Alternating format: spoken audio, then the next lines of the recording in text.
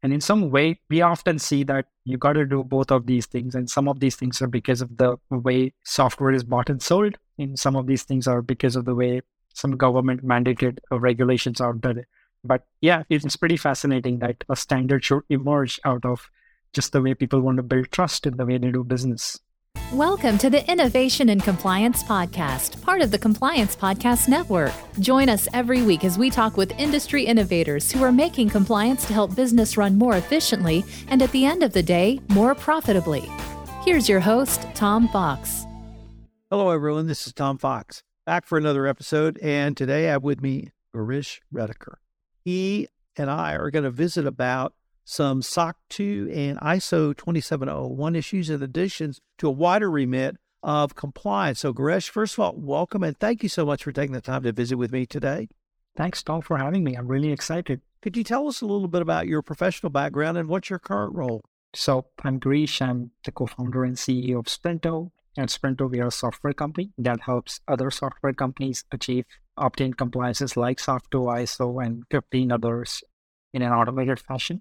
More importantly, I'm a software engineer first who likes to build and happiest when I'm writing code and building product, though I don't get to do that as much as I'd like these days. Before Sprinto, I ran another B2B software company called Redekar.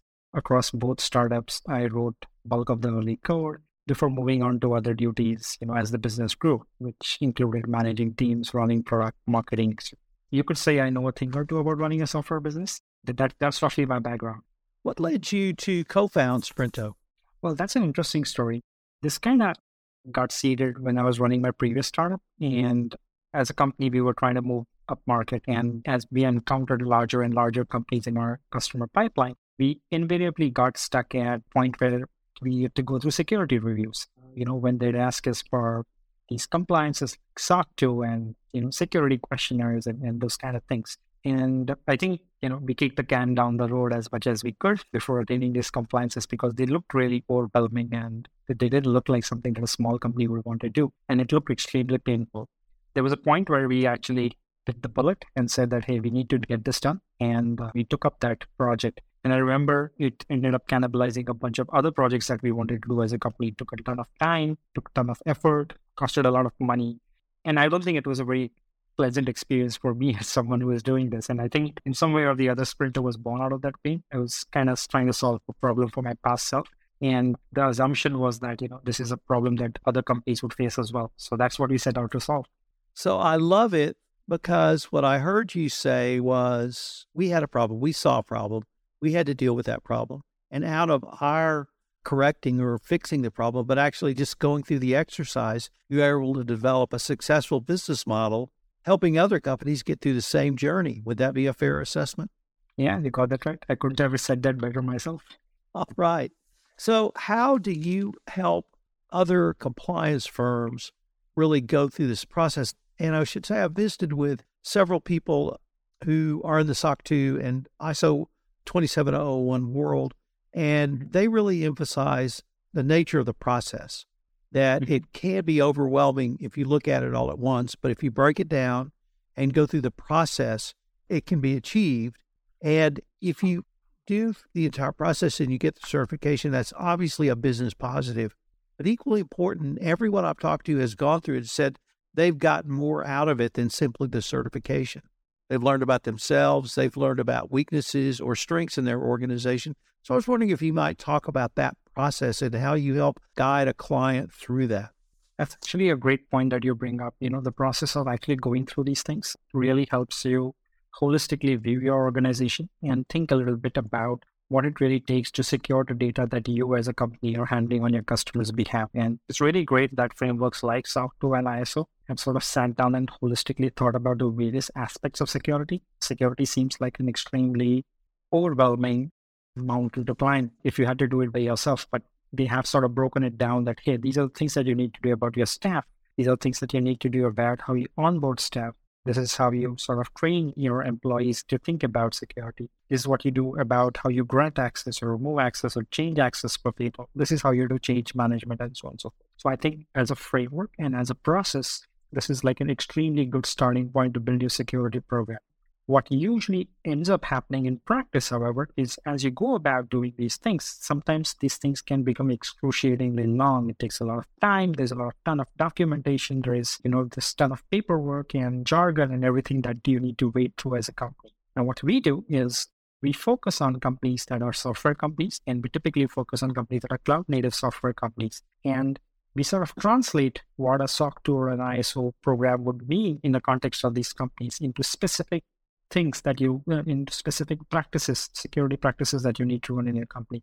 Not only do we do that, we actually help you automate some of these practices. The beauty of a SOC 2 or an ISO program is this is not something that you do at point in time. You need to run this over and over again. Like you need to do this on a continuous basis. And that's the bit that can get harder especially for smaller companies, because they simply don't have the resources to do this in a manner that, you can do this on a continuous basis and run that process on a continuous basis. So what Sprinter does is we'll hook into your systems that you already use as a company. So if you're on a public cloud like AWS, Azure, Google Cloud, or something else, we'll hook into that and make sure that we point out the gaps to you related to compliance. We'll hook into your change management system. Let's say you're using a code repository like GitHub or GitLab. We'll hook into that and we'll point out the gaps there.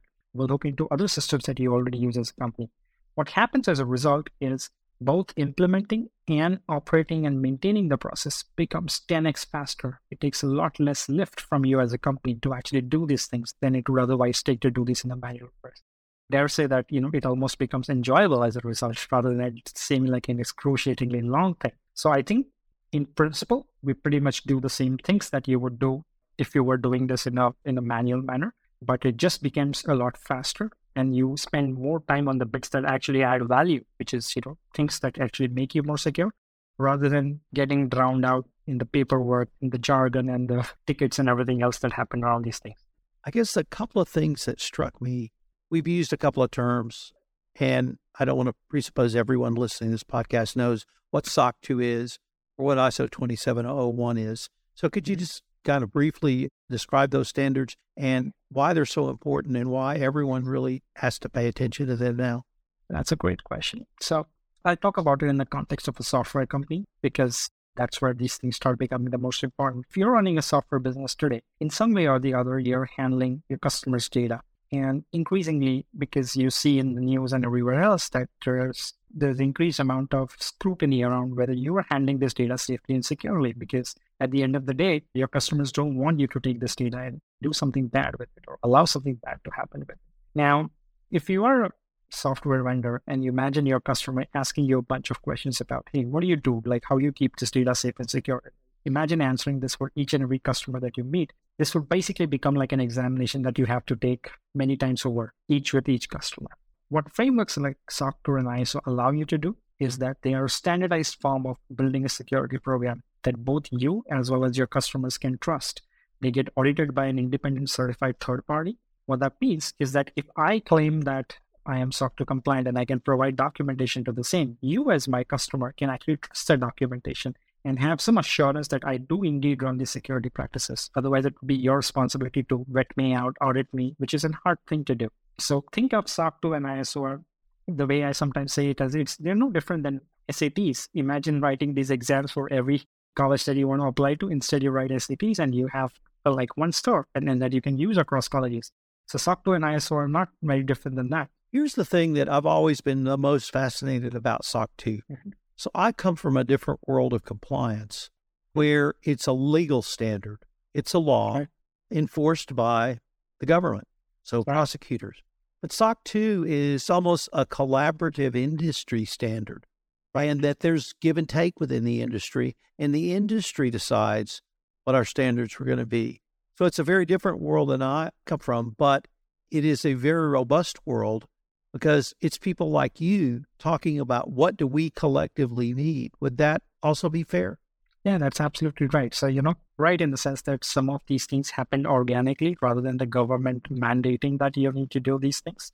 So SOC 2 and ISO 27001 are great examples of something like that. On the other hand, there are some what we call as privacy compliances, like you have GDPR in Europe and you have CPRA now in California, which are again government mandated things, and they have overlaps with the way security program like SOC 2 and ISO would work, but these are again government mandated. And in some way, we often see that you got to do both of these things. And some of these things are because of the way software is bought and sold. And some of these things are because of the way some government mandated regulations are done. But yeah, it's pretty fascinating that a standard should emerge out of just the way people want to build trust in the way they do business. When my guest gives the title of the podcast in one of their answers, you get an extra gold star. And building trust.